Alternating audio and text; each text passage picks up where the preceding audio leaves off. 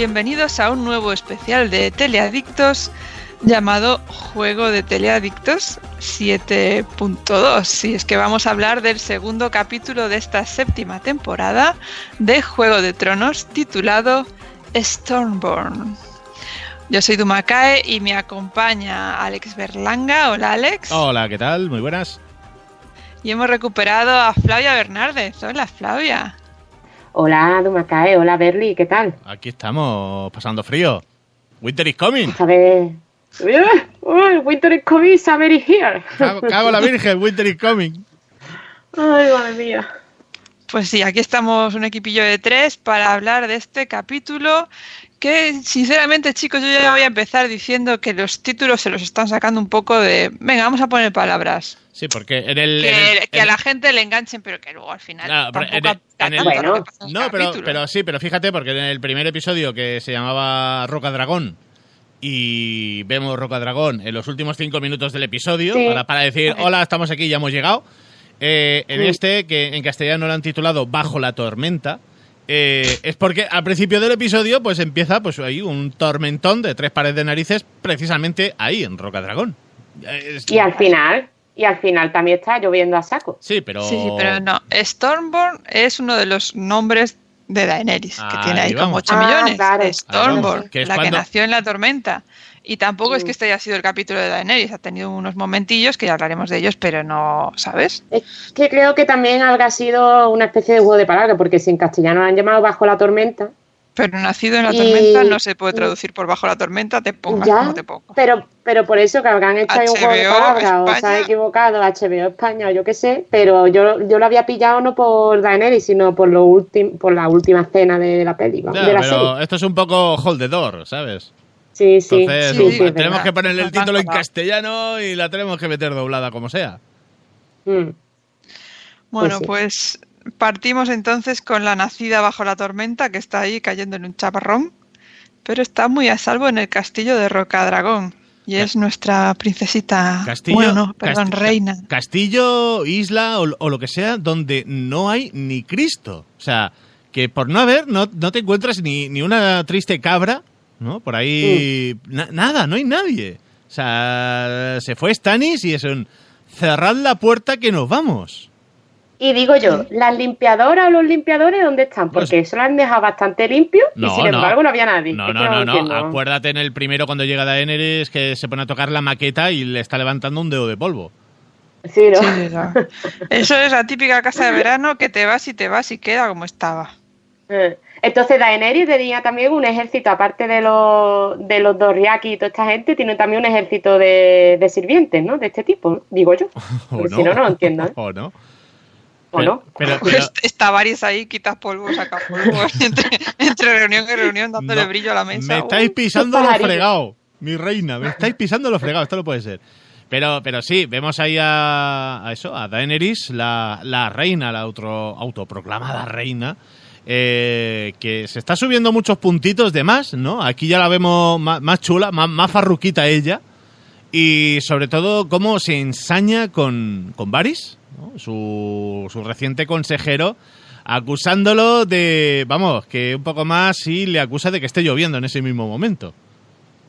Y de haber matado a Kennedy. ¿Estabas tú detrás? Claro, porque eso... No. Usted fue consejero de este que mandó a matar al otro. Usted vio cómo murió mi padre.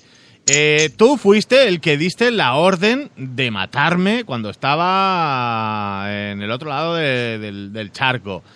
Y le empieza a recriminar un montón de mierdas. ¿Hasta qué punto Varys es un hombre de confianza dentro de su círculo? Bueno, pero ahí también demuestra Varys que él es un hombre que va hacia los intereses, no su propio interés, sino al interés global, ¿no? Al interés del pueblo. Es el podemita de la... Sí, pero ahora, por ejemplo... de la corte, vamos. Sí, claro. Pero ahora tú ves, si nos remontamos al principio de la serie, que Varys estaba, no coleguita, pero sí que estaba al lado de Meñique, que eran dos personas que dices, a ver, aquí estamos los dos de consejeros, pero por un interés más que común propio. Y claro, aquí vemos que Varys ha visto una serie de situaciones en donde, claro, el tío no se casa con nadie y elige bando. Y es lo que le echa en cara a Daenerys, que ahí sí que le veo que tiene razón de, tío, es que no me termino de fiar porque te has cambiado de bando muchísimas veces y quién me dice que ahora esto vaya bien y el día de mañana me quieras traicionar como ya lo has hecho con otro de los señores a los que servías. Pero por eso mismo es interesantísimo su personaje, porque es un tío que no se casa con nadie porque sus intereses no van sobre su persona. En la conversación esa que tenía con Meñique en las primeras temporadas, se dejaba claro que el tío iba en busca de que gobierne no una buena persona, pero sí el monarca en su criterio menos malo, que lo va a hacer mejor en el reino. O sea, yo lo veo como un tío muy cabal en ese sentido. Pero ahí yo lo que veo es que a través de Daenerys, lo que me ha hecho a mí, ¿no? Es ver a Varys como un hombre de confianza, a volver a sospechar de él, ¿no? En este caso, yo como espectador ostras, es que es verdad, es que el tío ahora se ha juntado con estos y va de guay, parece un podemita, pero espérate, porque si nos remontamos un poco a lo que ha hecho, claro, y te mete ese mal rollo que dices que sí, él aparte que tiene su buena palabrería, sabe convencer al resto y parece que sí, que los convence, pero a nosotros como espectadores sí que, o a mí, sí que deja esa semillita de desconfianza, de espérate que en cualquier momento te la puede meter doblada. Pero vamos a ver, esta conversación llega tarde. Daenerys ya tuvo a Varys como consejero cuando estaban en la Bahía de los Esclavos. Andaba Varys de arriba para abajo, no sé qué, de repente dijo, me voy a ir otra vez a Westeros a traerte más aliados. Y toda esta conversación la pudo tener antes. Ahora le viene con aliados, con grandes aliados como son el Olena más las locas de la arena. Mira, ha rimado y todo. Y es ahora cuando le dice, ay, por cierto, que no me fío de ti. ¿Perdón? Que te traje al enano que te está dando los consejos, que te traigo a todas estas... ¿Ahora me dices que no te fías de mí? Sí, pero por eso... O sea, ya me has sacado todo el jugo y ahora... Uy, pues sí, me has traído muchas flores, pero me estoy dando cuenta de que no me fío de ti. ¿Será? Sí, ¿no? Y es bueno, que, pero y por eso también yo he visto... es necesario, ¿no? También para establecer un poco los roles de cada uno. No, sí, que se lo tenía que haber dicho antes, que esta escena tenía que haber estado a lo mejor la temporada pasada o cuando Varys llegó. Pero también es verdad que ahí tenemos el alivio de Tyrion, que sí que se pone tanto en la piel de Varys como en la piel de Daenerys, ¿no? Y ahí creo que... A mí me gusta mucho esta escena porque... juega con el rol de cada uno. O sea, tanto la reina que busca lealtad ante todo y Varys que busca honestidad ante todo, ¿no? Y eso a mí esta escena me pareció... No, a ver, es muy interesante. Bastante chula por eso. Es muy interesante esta escena, pero te hace un poco mal pensar de la mayoría de esos personajes, porque por un lado lo que decís, de esa conversación tenían que haberla tenido antes, no en ese momento, después de... Estamos ya a un paso de entrar en la guerra. Y luego por otro lado es eso, es que dices, si Daenerys que sí, ha tenido un poco ese toque arrogante, chulo, pero en este episodio la he visto más chula, más vacilona y que se ensaña con él, ¿no? O sea, le ataca delante de todos y en plan de, a la que digas una frase que no me guste ahora mismo, tengo aquí a mi colega que te rebana el pescuezo.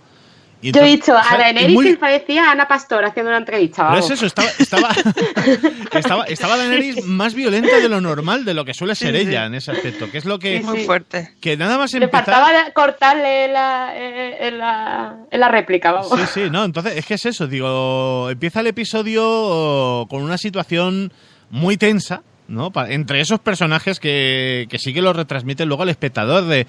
Hostias, que no sois tan amiguis, ¿no? Como parecéis, que está ahí ese mal rollete pululando en el aire y claro, a mí me ha dado ese síntoma de desconfianza que puede haber dentro de ese grupo a través de Varys, que bueno, que ya se verá cómo sigue la cosa.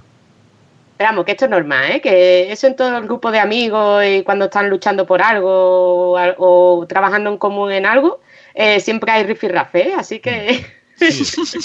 Ha sido de colegio, creo yo. True story. Sí, y después de esa conversación y de perdonarle la vida, literalmente, tenemos la visita de una señora que se ha recorrido prácticamente todo el mundo de este universo de Juego de Tronos, que es Melisandre. Aparece Melisandre de nuevo, arrimándose al sol que más calienta otra vez más. No esperaba menos. Viva Melisandre. Bueno, viva Melisandre no, que mata a niñas y las hace arder, pero si pudiese olvidarme de ese hecho, viva Melisandre. Sí, es que esa es la parte oscura, ¿no?, de ella, ¿no? Porque además hice un revisionado, no un revisionado, sino que me vi todas las temporadas de Juego de Tronos porque no las había visto desde la primera hasta la quinta. Porque yo empecé a ver Juego de Tronos en plan así random en la cuarta o la quinta, no me acuerdo bien. Y flipé con el personaje de ella porque no sabía que era así de perversa. Porque cuando también tiene ese affair con Stannis, que intenta engendrarse, ¿no?, con una especie de humo, que era una cosa como muy extraña y tal, era como, joder, Melisandre, esta es la Melisandre que luego pues resucita a Jon y que cree en él y tal. No, me parece como que el personaje ha cambiado muchísimo, sí, pero con todos los años que tiene. Y te encuentras en una situación en donde ahora mismo Daenerys ya tiene a varios consejeros y aparece esta señora para decir, no, que yo también, ¿no? Y va a ser la situación de demasiados consejeros vas a tener aquí comiéndote la orejita de qué es lo que tienes que hacer y lo que no tienes que hacer. Y luego precisamente una conversación que se ve más adelante a la hora de niña, en quién tienes que confiar, ¿no? ¿Quién eres tú de verdad? Sí. Y claro, eso lo vemos más adelante en este episodio, pero claro, ahí está Melisandre como, hola, vengo aquí para ser también tu nueva consejera. Y la verdad que también le suelta un buen consejo nada más empezar. Ay, pues no me acuerdo qué consejo era el que le suelta a esta mujer. Que se arrejunte y haga piña con Jon, sí. Con Jon Nieve. Verdad, sí. Claro, le empieza, es verdad que se le da la idea, se lo da. Le empieza a contar toda la historia de, fíjate en Jon Nieve, que ahora mismo él es el rey en el norte, él odia a los Lannister más que tú, porque mataron a su padre, mataron al hermano, la situación y todo lo que ha pasado, y Jon Nieve puede ser un muy, muy buen aliado para ti, ¿no? Y un buen novio. Bueno, eso ya. Ven aquí, te traigo el pack completo. Eso ya veremos si luego saltan chispas, ¿no? Y seguramente. Hombre, va a saltar chispazo, va a saltar. Pena que no ha podido venir Dani porque estaría ahora mismo vomitando.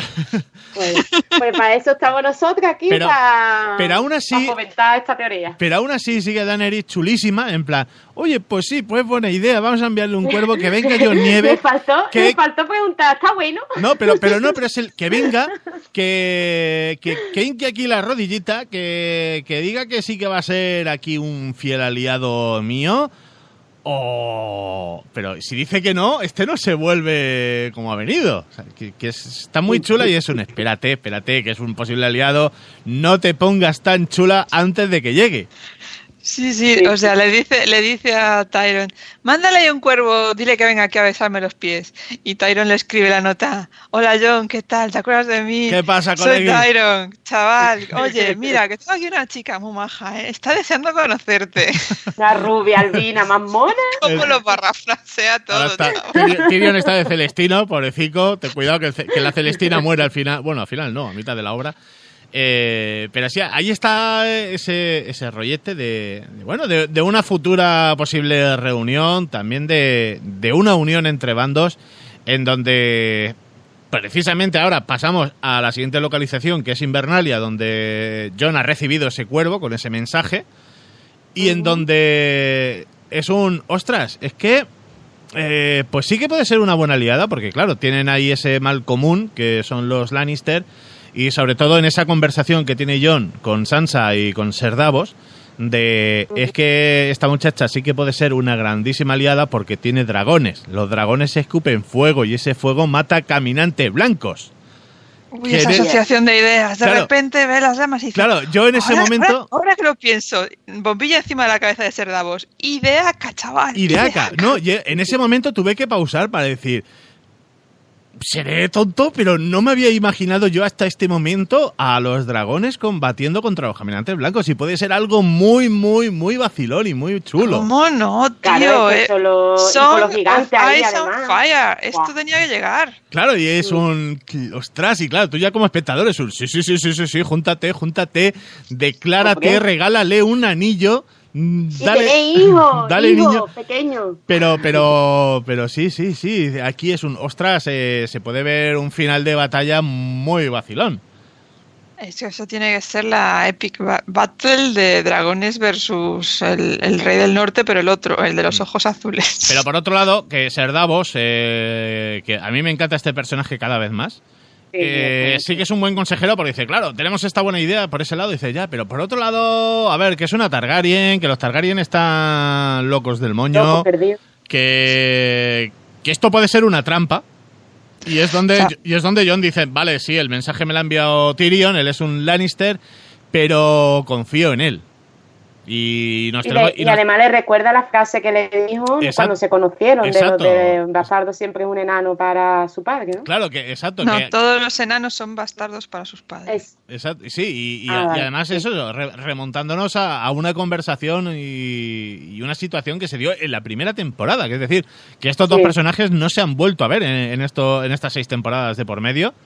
Pero se cayeron muy bien, ¿eh? Sí, es verdad que tenían los dos un feeling interesante. Claro, porque tenían esas cosas en común. De decir, Jon dice, yo soy un bastardo y con mi padre guay, pero con mi madrastra como que no.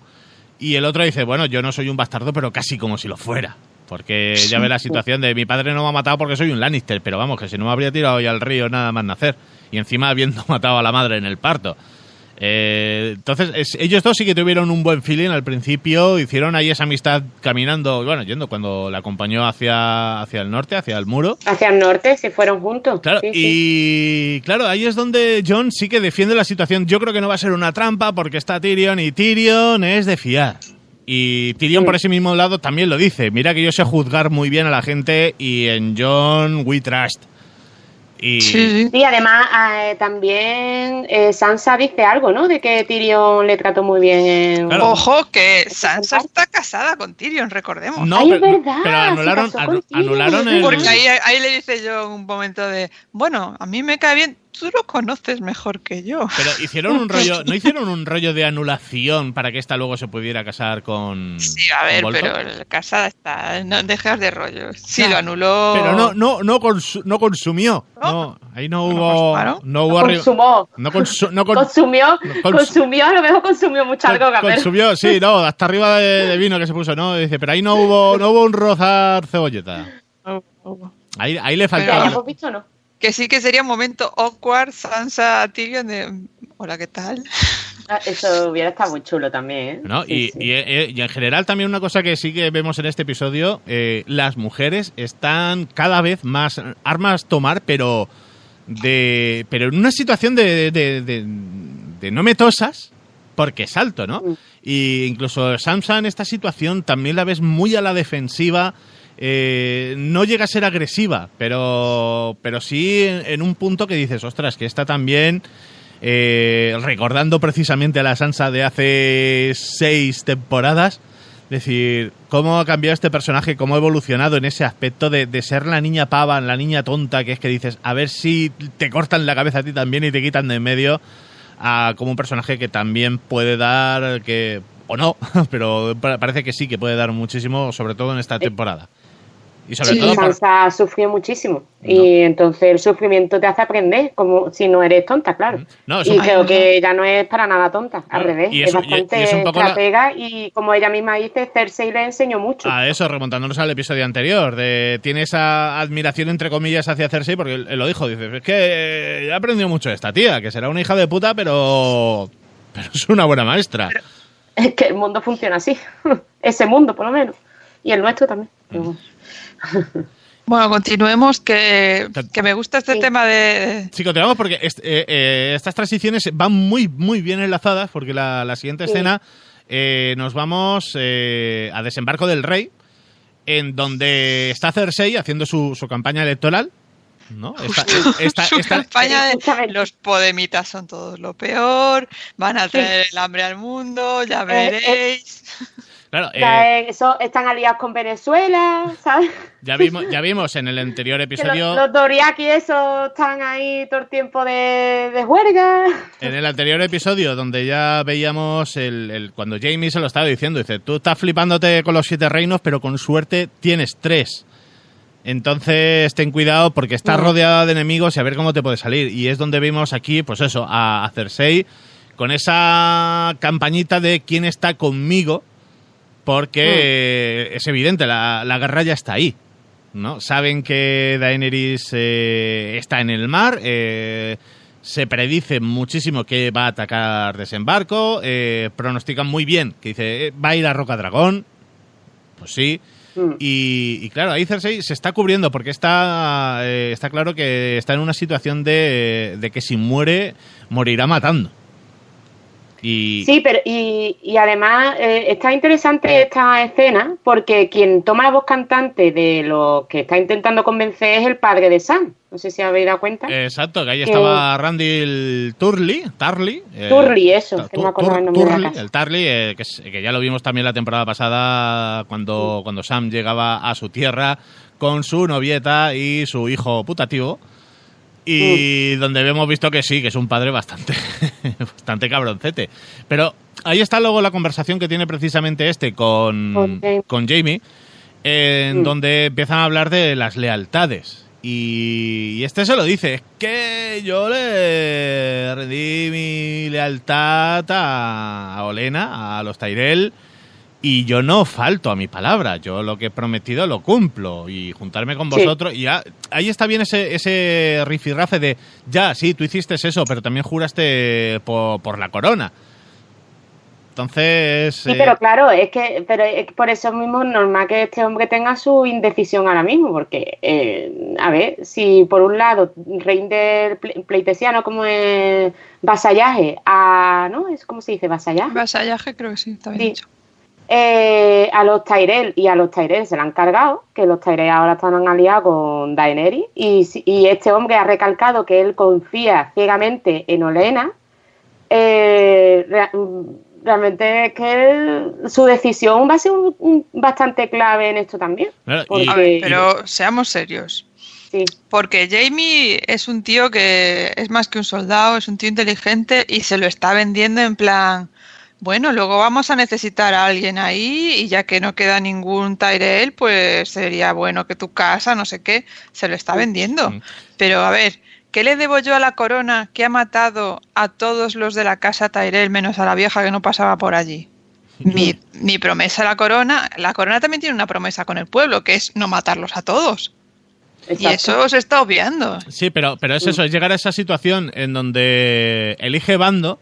Y si ese bando, el que tú eliges, no es conmigo, te conviertes automáticamente en mi enemigo. Entonces ahí es donde ves al tío al Tarly, en esa situación de, joder, es que me estás metiendo en un follón porque se le nota al tío que, sí, yo soy un tipo duro, yo soy un tipo tal, y dice, pero yo no quiero guerra. Y me estás forzando a elegir bando y a tener un enemigo y a entrar en batalla casi a la de ya. Y encima es eso, que luego llega Jaime porque Jaime desde que no tiene mano tiene mucha cabeza y está siendo muy inteligente. Mucho mejor. No, y claro, y es donde lo que le dice, hombre, si te juntas con nosotros sabes que podemos ganar y si ganamos pues te vas a quedar con esta posición de protector en el sur y vas a estar chachiguay, vas a tener aquí un pase de Portaventura para todo el año y vacaciones pagadas.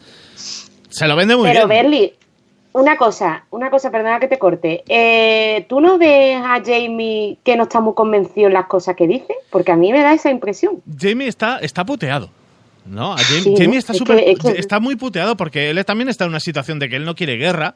Ya vemos también en el anterior episodio cuando Cersei le echa muy en cara de mira a tu hermano, al que tanto quieres, el que liberaste, el que mató a padre y el que ahora está con la otra. ¿No?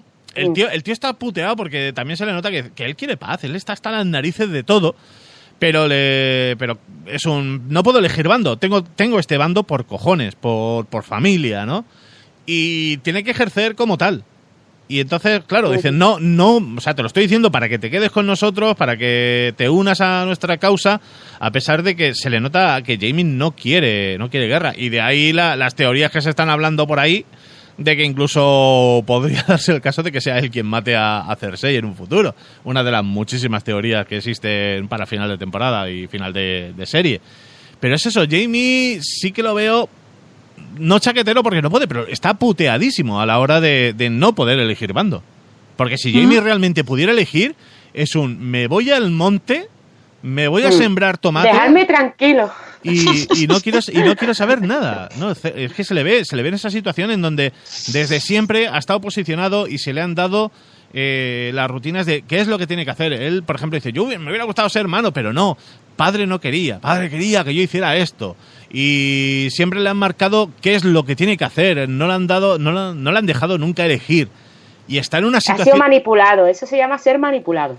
Oye, de hecho ahora está manipulado por la hermana, claramente, vamos. Claro, él está ahí a meterle unas mierdas al pobre mío. Y está en una situación tan puteado que dice, bueno, yo voy a seguir ejerciendo mi posición, pero no sé, que Jaime puede salir el tiro por la culata y a saber qué puede hacer, porque tarde o temprano yo sí que me huelo que mate o no mate en un futuro a Cersei, sí que me huelo que Jaime en un futuro... Lo va a matar, carajo. No, o sea, que cambie de bando. O sea, sí, es que eso se está mascando, tío. O sea, que cambie de bando o que se retire y que diga, ahí os quedáis, que os jodan a todos y me voy a sembrar tomates. Sería muy interesante además porque Cersei me imagino que Jaime será la última persona que crea a ella que la traicionaría. No, y luego aparte... Sería un cambio de trama interesante además, ya eso es, yo creo que la hundiría más. Y acuérdate eso, en el último episodio... Que sea derrotada por Daenerys, vamos. Y acuérdate en el anterior episodio, precisamente cuando esa conversación que tiene con Cersei de... No hemos hablado de lo de Rickon. Es decir, él tiene otras... Es que me importa tres carajos, claro, ¿sabes? Es que faltaba decirle eso. Claro, él tiene esas preocupaciones de, joder, mi hija ha muerto en mis brazos y dice, si ahora llego aquí y me entero que mi otro hijo se ha suicidado, es eso, el tío está pasando por una depresión de caballo y la persona que le tiene que entender no le quiere entender. Y es que es eso, dice, es que Jaime reventará en algún momento que ahí es donde sí que realmente puede ser impredecible y sobre todo en contra de los Lannister.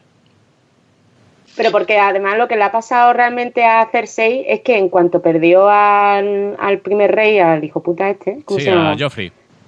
A Joffrey, ahí ya se le ve que ahí ya le importa tres pitos los demás niños, porque además se le nota que como si los otros dos niños ni existieran. De hecho, bueno, le manda aquella al Reino del Sur y le echa la culpa a Jaime. No, pero bueno, eso fue Tyrion. Eso fue Tyrion un poco. Perdón, la manda a Tyrion, pero y fue la jugada para joder. En vez de, yo que sé, echarle la culpa a Tyrion o lo que sea, es que le echa la culpa a Jaime, que incluso la manda para allá y le echa la culpa de su muerte a Jaime. O sea, es que es mortal. Vamos. Sí, pero el hecho de... tenías que haberlo evitado, ¿no? Y es donde Tyrion se aprovecha de su posición en aquel momento como mano para putear a Cersei.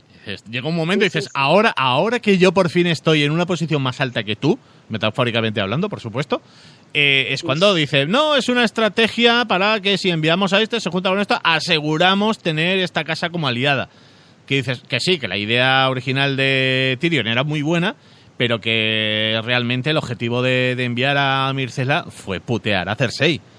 Y claro, es por un lado, como Cersei le jode eso y se lo echa en cara en aquel momento a Jaime, y luego encima pues muere, y es que llega y dice, claro, no, es que la culpa vuelve a ser de Tyrion y tal, claro, y el otro está diciendo, tía, o es culpa mía, o es del otro, pero tuya nunca va a ser la culpa, ¿no? Y... Exacto. Y claro, está puteadísimo el hombre. Es que yo vuelvo a decir lo mismo que la semana pasada. Dan ganas de ir allí y decir, Jaime, ven, te voy a dar un abrazo de amigo. ¿Qué es lo que te hace falta? Sí, necesito una persona en la que apoyarse. Es más, yo si fuese en plan mi amigo, le mandaría, Jaime, vente para la Coru, hombre. Vente aquí una semana, te desconectas, te bajas a la playa y ya está, pobrecito mío, que te tienen loca la cabeza. Que tu hermana es una zorra, déjala en paz. Vamos a tomar la playa, a tomar el sol. Venga. Claro, tío, puedes cambiar de carrera, empeñas la mano y con eso ya te compras un pisito aquí y ya vives otro tipo de vida y no tanta guerra que te está dando tu hermana sin empezar la guerra todavía. Es que Jamie se tenía que haber ido con la mujer caballero, tío. Estoy convencida. Hubiera sido más feliz. No, porque yo soy pro Tormund. No, sí, ahora por amor. supuesto que sí. Ahora por supuesto que sí, pero digo, hablando de Jamie, le hubiera ido, creo, mucho mejor las cosas con esta mujer y se hubiera olvidado un poquito de Cersei, porque es que vaya tela lo que tiene el pobre hombre. Pero ¿no? por eso es lo que te digo, que Jamie nunca ha podido elegir. Es decir, dice, sí, él tenía esa opción de, pues a tomar por culo y me voy con la rubia esta. Pero no, es que mi deber es este. Y tengo que cumplirlo. ¿Por qué? Porque soy un Lannister, porque lo llevo en la sangre. Y es donde sí, es eso. No era el momento, no era el momento. Ay, y es esas eso. relaciones que nunca prosperan, pero no era el momento. Pero la vida pasa, Jamie, la vida pasa. Tienes que buscar tu camino. Es que yo creo que si a final de serie muere Jamie, sí que va a ser un personaje que vamos a llorar por él, por eso, por decir, joder, es que le quiero, coño. Es que es un tío que se merece acabar bien. ¿En esta serie?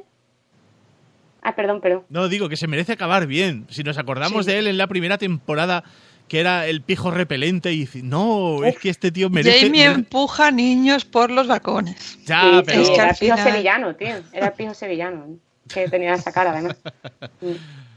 Así que ahí está... Sí. Sí, no, sobre la teoría de la muerte de Jamie, yo creo que si no es estúpido, no morirá. Porque en esta serie nos ha demostrado que quien es estúpido muere, ¿sabes? Así que el precio de la estupidez es muy alto. Sí, pero es bastante alto. Pero él, por seguir las normas de los Lannister, está siendo estúpido. Porque si él por realmente... eso que si ya está el nivel de estupidez, ya está en 7. Si pasa el 9, ya tiene muchas papeletas de morir. Ahí está, es que él ya tiene papeletas de morir por estupidez. Es que ahí está la cosa, que él está ahí. Entonces, por eso nos jodería, porque es un personaje que sí que nos gustaría que terminara bien, porque a lo tonto lleva puteado desde la segunda temporada. Y que un personaje... Desde que le cortaron la mano, todo ha ido peor. Y que es un personaje odioso al que le hemos... O sea, que ha cambiado completamente y le hemos cogido mucho cariño por eso, por lo puteado que está. Por lo pobreíto que... Ay... Bueno, pobrecito es el siguiente también que viene, ¿no? El Ser Jorah, ¿no? Hostia, sí. Nos vamos de desembarco, seguimos para abajo, nos vamos a Antigua, y en donde ya hicimos esa predicción en el episodio anterior de ¿dónde está Ser Jorah Mormont? Pues está ahí. Está ahí el pagafantas por excelencia, sufriendo su enfermedad de Soria Gris. Y... Que se parece a cirrosis, ¿eh? Psoriasis, no cirrosis. Psoriasis. Cirrosis viene de otra cosa. Sí. De cirrosis puede morir Tyrion, que es distinto. Y claro, ahí ya sí que lo vemos a pecho descubierto, literalmente, cómo esta enfermedad le está matando poco a poco. Está jodida la cosa, sí, pobrecito. Claro, a mí me ha dado pena. Claro, es que ahí está el hombre para dar pena desde el episodio 1. Y claro, él ya pregunta de, bueno, pues, ¿cuánto puede durar? Y es lo que dice, bueno, pues por el cuerpo esto se puede extender más y puede durar unos años. Pero en la cabeza, en la mente, dice, pues como mucho te van a quedar 6 meses. Hasta que te vuelvas tonto del todo. Que se va a quedar muñeco, vamos. Espero coma. Y ahí es donde está Sam, porque está ahí echándole ahí una manita en, pues eso, en las comidas. Y yo no sé si realmente le hacen alguna cura o no, porque no da la sensación en ese momento. Pero no se ve que le hagan mucha cosa, ¿no? No le hacen mucha cosa. Luego se ve al tío desinfectando los utensilios. Sí, pero ahí es cuando le pregunta que cómo se llama, me parece. Y le dice que se llama Jorah Mormont y él se queda, ¡ay, Mormont! Mormont se llama como el Lord Comandante de... Exacto. De la... Y en donde... se da cuenta. Claro, y en donde Sam también pone el ejemplo de la hija de este... Sí, de Stannis. De Stannis. Serín. Claro, que es cuando se le dice, mira, yo conocí a una chiquilla que tuvo esto de bebé y se pudo remediar y que se pudo curar sin que la enfermedad se extendiera. Y ya te ves al otro... Pero es que se pilló de jovencica, que tal, que no.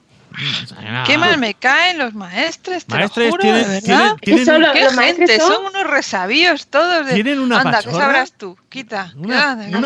Haciendo la analogía con el mundo actual, los maestres son como los jubilados, tío. O sea, esto no va a cambiar a nadie. Esto es así. Tienen la pachorra de, claro, a ver, que yo soy aquí un sabio, ¿sabes? Tú no me digas qué tengo que hacer porque yo ya sé lo que tengo que hacer. No, es que he leído este libro. Pero ese tío no tenía ni puta idea. Además, ¿de qué murió? De Soria Gris también. O sea, que ni puto caso. Tú haz lo que yo te diga, Samuel, que yo sé de lo que me hablo.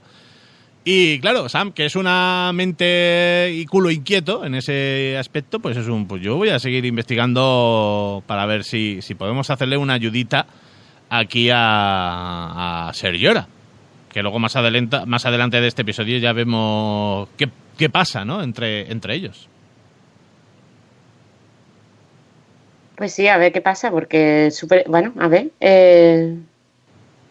Que si quiere, bueno, mira, si quiere, hacemos el salto y ya terminamos con este personaje. Sí, esto... Sí, es que además que ha sido un corte, muy, muy pequeño, vamos. Sí, exacto, ¿no? Porque ahí es donde... hay que decir que Dani estará contento, porque yo el capítulo pasado no daba un duro por Jorah Mormont y ha llegado Sam. Y si al final Sam siempre nos salva la papeleta. Sí. ¿Quién descubrió el vidriagón? ¿Quién va a salvar a Jorah? Este Sam, fíjate, parecía tonto cuando lo cambiamos por el botijo. Y es de las mentes preclaras esto de es como, la historia. Es como el otro Sam, el del Señor de los Anillos. Parecía tonto, pero fíjate lo espabilado que está el colega. ¿Y en dónde eso? No, sí, es que además es muy interesante este personaje porque eso te lo venden como un trozo de carne que hay que alimentar y un parásito, pero está resolviendo muchas papeletas porque en la batalla del Castillo Negro también jugó un importante papel, ¿no? O sea, que el tío... Pero muy bien clave. No, y vemos en esa siguiente escena de Sam con Ser Jorah, en donde entra en su habitación, en plan, nadie sabe que estoy aquí, así que tú cállate, pero me trae unos libros y es un macho, no tienes nada que perder. Y voy a intentar voy a intentar ayudarte para curarte, ¿no? Inciso, que estaba Jorah escribiendo su carta de despedida. Sí, que luego llega... Querida Khaleesi. Querida aquí Khaleesi. Estoy. ¿Qué tal estás? Yo estoy aquí. No me dejan salir mucho porque dicen que puedo contagiar a los demás. Espero que esta carta te llegue y que no la quemen porque a lo mejor es contagiosa. Posiblemente. Pero como tú eres Targaryen y los Targaryen sois inmunes, según tengo entendido, malo será. Dale un besito a la carta pensando que soy yo. Hola, buenas noches, soy Sam. Aparta esa mierda que vengo yo aquí a curarte. Soy el Dr. Sam. Y en donde... Que por cierto, vaya escena asquerosa, porque ha sido, vamos, yo la vi desayunando, tío, y Dios, madre mía, vamos. Porque... Horrible. Yo no puedo mirar, yo soy aparte súper grimosa para estas cosas. No, le cogí la mano ahí a Churricae, que lo estábamos viendo juntos, y ¡ay, no puedo mirar! Soy una cagada. A ver, el punto de que cambian el montaje que tiene, ¿no? Que cambia la sacada de pus esa que está haciendo con la comida de la siguiente escena, ¿no? Sí, no. Que es como ya más asqueroso todavía, ¿no? Sí, ¿no? Que dices, pero ¿qué estás...? Tío, que estoy comiendo, ¿vale? Claro, porque sí, es una cuchara ahí pinchando ahí, pero dices, si llegas a la misma cena es un pero Sam, hijo de puta, no claves tanto. Pero sí. Es que le están dando las escenas más asquerosas, le están dando a Sam, porque en el pasado capítulo, váyatela también con el continuo, ¿no? El montaje este que hicieron de la cagada, la comida. Claro, es que hacen unos montajes para joder. Sí, al tío, fíjate, los va a salvar la vida a todos y lo están puteando de lo lindo. Pero es esa conversación de Sam con Jorah de, colega, te voy a echar una mano. ¿Lo has hecho alguna vez? Dicen, no, pero habrá que intentarlo. Tú muerde aquí el palo, que nadie se entere que estamos aquí. Y en donde con ese material quirúrgico chungo, pues es eso. Dice, te he preparado un ungüento y nada, pues yo aquí con este bisturí tiene un poco de óxido, pero no pasa nada, el óxido es bueno. Pues vamos ahí. Esto mata todo. Esto lo que no mata engorda. Y fíjate cómo estoy. Y es eso, cómo le empieza a estirpar esas escamas rocosas. Y en donde es que es eso, llega a ser bastante asquerosete. Es que eso, si te lo haces tú, porque yo me ha pasado que yo me quito la postilla yo misma y te gusta, ¿no? Porque es la lima esta de, tío, el morbo, ¿no? De, ay, me voy a quitar esta de cómo sale el pus, ¿no? Pero cuando se lo ve a otra persona, dices tú, ¡ah, qué asco! No puedo, ¿sabes eso? Sí, han jugado... Hombre, es que ahora mismo lo está despellejando vivo, básicamente. Han jugado la carta de asquerosidad. Han jugado esa carta de asquerosidad y eso, venga, va. Que tranquilos que luego hay tetas, ¿no? O lo compensamos por ese otro lado. Por cierto, un saludo a Materrón, que también le dio un asquito esa escena. Coño, ya que me la ha comentado, se está comentándola bastante. Y a todo el mundo le ha dado grimilla esa escena. Quien más, quien menos. Pero bueno, seguimos y habíamos hecho ahí esa elipsis para saltar de Sam otra vez a Sam, pero antes volvemos a Desembarco, otra vez a Desembarco del Rey, con Cersei, con su actual mano del Rey, que es el profesor Bacterio, este chungo loco. Doctor Frankenstein le llamaría yo. Sí. Pero es loco, pero tonto no tiene un pelo, chaval. Exacto, que ahí está, claro, se lo lleva a las mazmorras, donde están los esqueletos de los dragones del Rey Loco, y en donde le empieza a soltar el rollo de, pues sí, pues ahí tienes a Daenerys que viene con 3 dragones, pero este tío también tenía 3 dragones, y los 3 dragones nos los cargamos. Pudimos con ellos. Y fíjese usted aquí, mi señora reina, tenemos un arma. No. Espérate. Los dragones que están ahí son los dragones de los primeros Targaryen que murieron de viejos o de lo que sea. El Rey Loco ya no tenía dragones, porque los dragones de los Targaryen, a medida que las generaciones pasaban, iban creciendo más pequeños hasta que dejaron de nacer. Sí, que parecían gallinas, decían.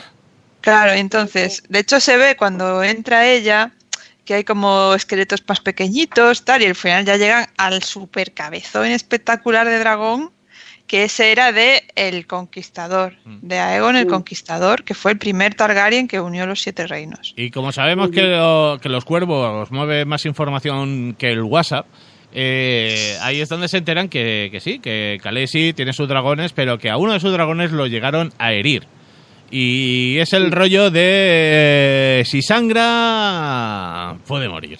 Si sangra, se puede morir. Y ahí es donde empiezan con... Tengo aquí un arma, ¿no?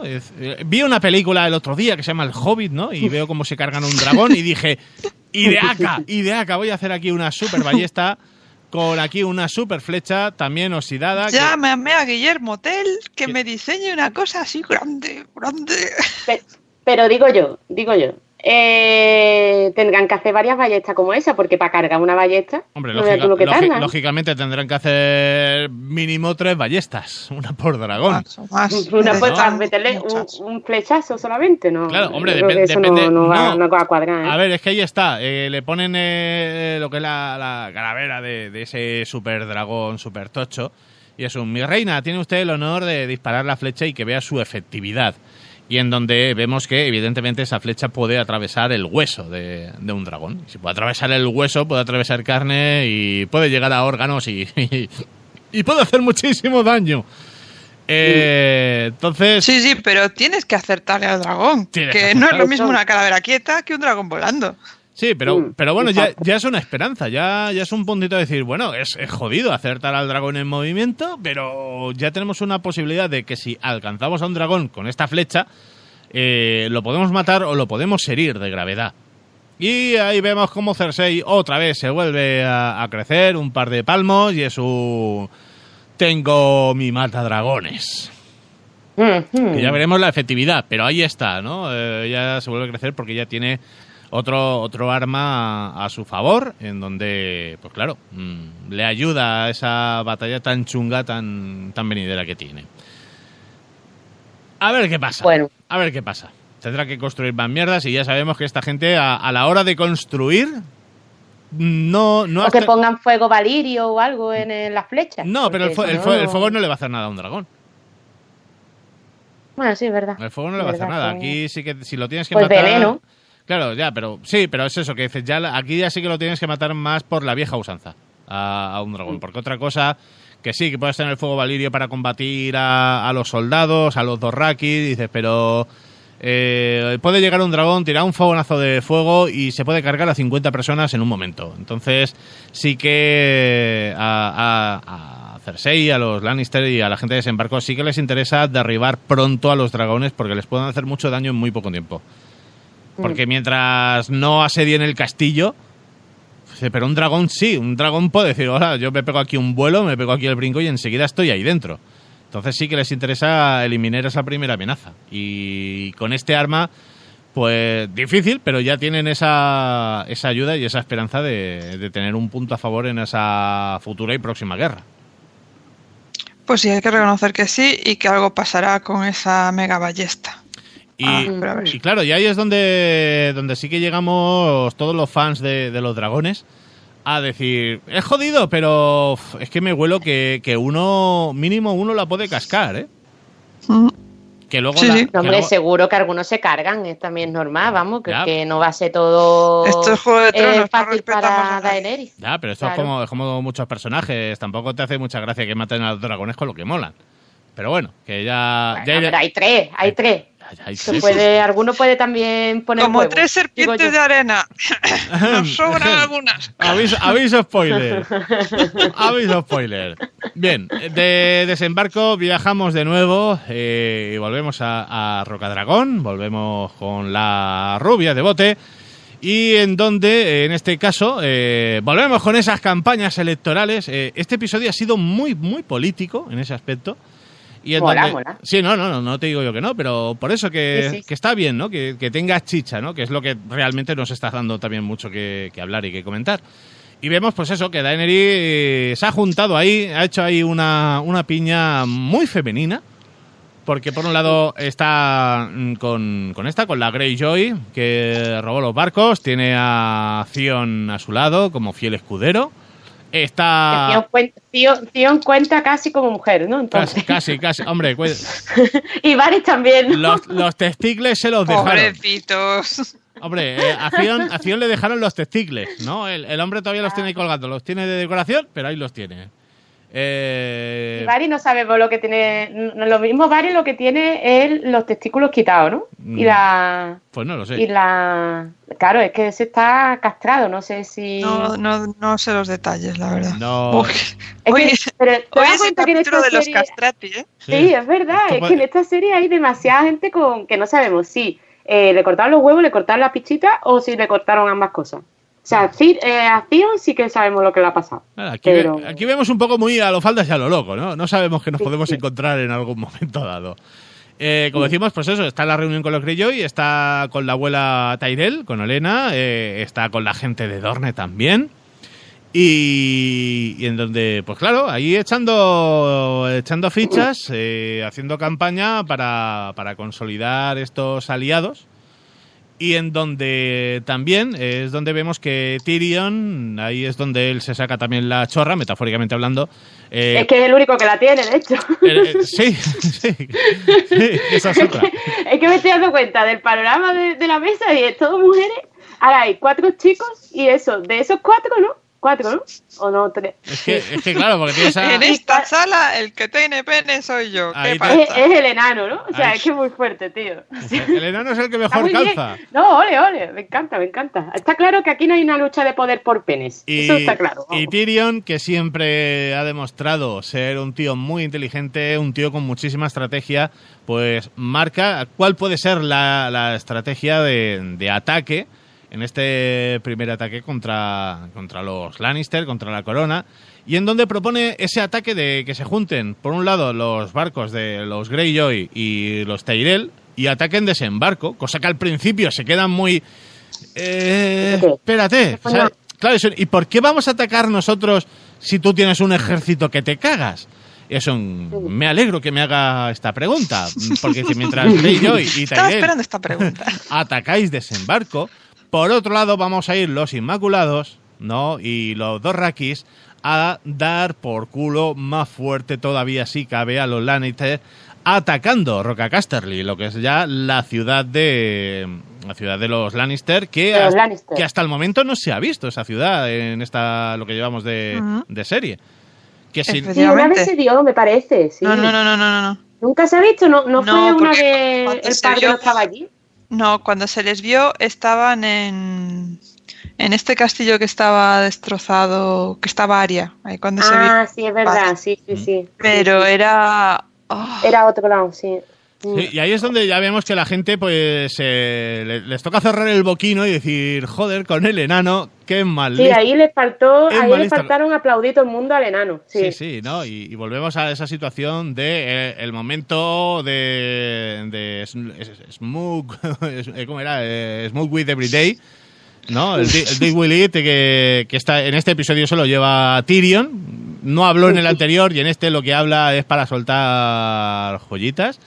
Y en donde marca una grandísima estrategia de combate que por ese lado es lo que también están diciendo. Hombre, pues es que, claro, se espera todo el mundo que ataque desembarco, pero que no ataque en Roca Casterly. Entonces sí que puede ser una grandísima estrategia. Sí, pero ya, spoiler alert, que se le va a ir a tomar por saco la estrategia. Sí, la estrategia se va a la mierda, porque no contaron con el factor chulopicinas Euron Greyjoy. Pero ya llegaremos. Llegaremos. Pero seguramente, claro, es que lo de Roca Casterly también... Casterly.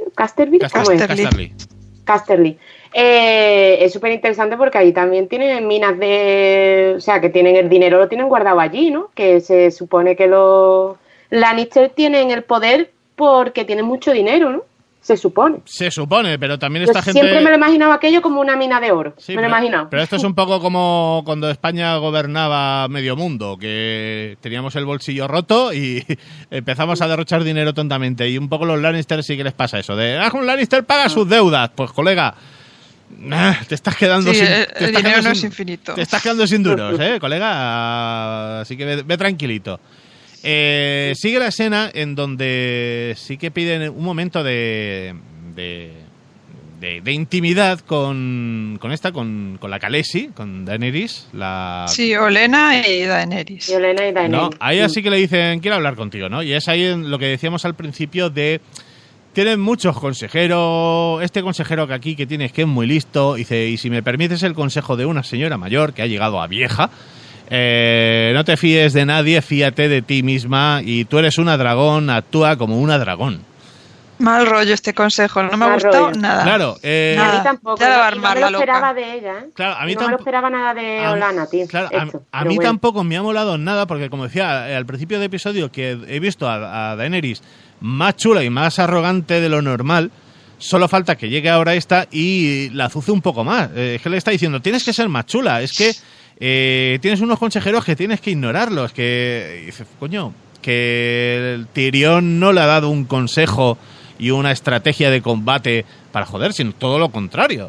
Entonces es ¿qué quieres hacer? Que el consejo que te ha dado Tyrion y que todo el mundo ha estado de acuerdo, que te llega ahora la vieja y le diga, no, No, o sea, aparte este consejo a Daenerys le sobra. Daenerys siempre ha hecho lo que le ha salido del pijo. Le pasó lo mismo en la Bahía de los Esclavos. Le decían, no hagas esto, fíjate que te van a revelar todos, que los crucifiques a todos por la calle adelante, que aquí mando yo. Ya, pero, ha hecho siempre lo que ha querido. Y ese es el problema, porque ha hecho lo que ha querido, casi siempre la jugada le ha salido bien y eso ha hecho que la tía se crezca. Pero estás en una situación de espérate, porque estás yendo de una forma muy osada, estás yendo de una forma así más bruta y que es una guerra muy chunga. Entonces, el que te marquen una estrategia de combate muy buena y que luego digan, pues te metan ahí en la oreja de no le terminas de hacer caso y no hagas lo que diga este. ¿Y qué vas a hacer? Porque la estrategia, si ahora me cambias la estrategia, me tienes que dar una que sea mejor que la que te ha dado Tyrion y nadie te ha ofrecido otra. Claro, pero es que aquí tiene que ser Daenerys un poquito lista a la hora de cuando llega a Poniente, porque es que de toda la gente que se está rodeando, todo el mundo tiene asuntos pendientes de venganza. Y claro, Daenerys realmente no ha perdido a nadie que haya querido mucho. Sí, a su Dothraki se murió y tal, pero realmente no ha sufrido tanto como han sufrido estos consejeros que tienen asuntos pendientes por cumplir. Entonces, Olenna es que está súper dolida porque es que se han cargado a su hijo, se han cargado a su nieta que la querían un montón el pueblo y mira para lo que le sirvió según ella. Ya, pero tú ten en cuenta también que estamos hablando de Tyrion en este caso, que sí que aparte de ser un tío inteligente sabe de estrategia militar y le están diciendo a esta otra Pero no te fíes de nadie y actúa según dicte tu corazón. Ya, pero Daenerys no tiene una formación militar o una estrategia o sabe de cómo tratar unas tropas en un campo de batalla. Ella dice, claro, tengo un gusano gris que el tío controla y es un gusano, lo que tú veas, ¿no? Pero es guerrero, ese tienen que dirigir. Ya, pero es eso, que si es ella quien tiene que coger y dar las órdenes en un campo de batalla... no sé yo si realmente ella sabría ejercer ese papel, porque no se ha visto... Es que Daenerys, el papel que tiene Daenerys realmente es de líder, y es de compaginar y lidiar con toda la peña que se le está juntando por sus propios intereses. Sí, pero como buen líder... Varys, menos Tyrion un poco. Pero como buen líder tienes que saber delegar un poco en otros puntos, sobre todo si no controlas. Y el consejo que le han dado es un consejo muy malo, en donde la pueden convertir en más peligrosa, a la vez de temeraria y de no pensar realmente los actos que puede llegar a cometer. Que puede ser peligroso para ella. Porque está dolida. Porque Olenna está dolida, no por otra cosa. Es que se lo ha dicho porque dice, mira, déjate de pamplina aquí, que lo que yo quiero, lo que Olenna quiere, es cargarse a la Cersei y a tomar por culo todo. Eso es lo que quiere Olenna. Entonces ella está jugando las cartas de su venganza propia. Y ahí Daenerys tiene que ser lista y decir, pues picha, yo no voy a estar aquí por tus intereses, yo quiero que tú estés aquí para que me aportes una parte de la fuerza que necesito para los intereses comunes, no el tuyo propio, ¿sabes? Ahí tiene que ser lista Daenerys, la verdad. Y después de esa cena llega el momentazo de la serie, el Missandei. Venga, pasemos rápido que se nos... Missandei llega a hacer una visita. Para mí totalmente... Es el momento... Es el momento fanservice. Vamos a poner tetas. Este es el momento fanservice. ¿Por qué? Porque hacía falta. Porque la serie vende lo que vende y tenían que tener un momento tetas. Hacía falta. Pero yo el momento teta me gustaba más que hubiera sido el del final, el de la Yera con la de Dorne, tío, no esto, tío. Hombre, ¿qué quieres que te diga? Para mí Missandei está más buena que las otras dos, para mí. Bueno, pues que me pongan un trío ahí, a Missandei y esas dos, tío, o Missandei con la Daenerys, vale, pero esto, el culo de gusano gris no tiene fallo ninguno, ¿eh? También vamos a agradecer el culo de gusano. Estamos hablando de un señor que está fuerte. Me callo. Estamos hablando de un señor que está fuerte, que ejerce glúteos, ¿no? Sí, Pero tú la viste la cara de gusano gris, que más triste no puede ser, chiquillo. Pero porque, a ver... Es que parece muy patético todo. No, pero fíjate un poco la conversación que ahí tiene con Missandei. Porque ella va a su habitación a despedirse en plan, tío, te vas a la guerra y no has venido a despedirte de mí. Y dice, bueno, ya, pero volveréis. A ver, colega, te vas a la guerra, que a lo mejor no vuelves. Y es donde con la gusano, sí, donde tenemos aquí a este señor, en donde con la gusano, en donde ya en donde le empieza a hablar dice, tú eres mi debilidad. Y le empieza a hablar de cómo se les entrenaba. Es mi debilidad.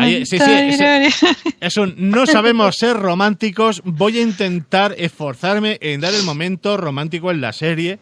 Y en donde le empiezan a hablar de eso, del entrenamiento que tenían los Inmaculados, de entrenarlos a través de sus miedos. Que no sabías nadar, pues te tiraban al mar. Y o nadabas o te ahogabas. ¿Que tenías miedos a los perros? Pues te vas a dormir con los perros hasta que le pierdas el miedo. Una forma de entrenar y de cómo combatir esas debilidades. Y él pues ya se lo suelta diciendo, es que muchacha, es que tú eres mi debilidad. Es a través de ti por donde más me pueden joder, por donde más me pueden hacer daño. Y es por eso donde le insinúa de, no me quiero despedir de ti por eso. Y la muchacha pues cae rendida. Y eso, pues mira lo que me ha dado Dios, este cuerpazo. El otro se queda como diciendo, le mira con esa carita de que tiene de pan. Cordero degollado, vamos. Cordero degollado. Claro, se queda mirando diciendo que sí, muchacha, que está muy buena, pero que yo aquí no, que yo no soy funcional, ¿no? Que yo vengo con tarita. Y la otra que no, que tú de aquí no te vas hasta que hayas catado mujer de alguna forma u otra. Y en donde, pues sí, terminamos en ese momento filetazo de si la cosa mengua, avanti con la lengua. Muy bien por este muchacho. Ahí, muy bien, gusano gris. Un ejemplo. Necesito más información de si tiene rabo o no tiene rabo. Eso va a empezar. Que no tiene rabo. A lo mejor son eunucos. Los Sansarit son eunucos. A lo mejor tiene un muñoncito, pero que... ¿Y el pi por dónde? Pues por eso, por el muñoncito. Tiene que tener ahí un orificio abierto para... A ver, que esto es una serie, no estamos hablando de usemos un poco de imaginación, pero que no es que el muchacho no es funcional, que no busques, ¿no? No, pero que a lo mejor le cortaban los huevos, porque si es castración le cortan los huevos, no le cortan todo, ¿sabes? No sé. No sé, se le ha insinuado muchas veces de que no, de que le cortaron el pene, entonces... Ajá, vale. Se ha insinuado en varias ocasiones y a ver, y ya lo vemos en la escena, ¿no? De que se ponen en posición y el otro dice, bueno, pues si con tu permiso, ¿no? Voy para abajo, que aquí sí que voy a hacer mejor mi faena. Yo creo que no tiene nada y que se los cortan para evitar la fatídica pata en los huevos.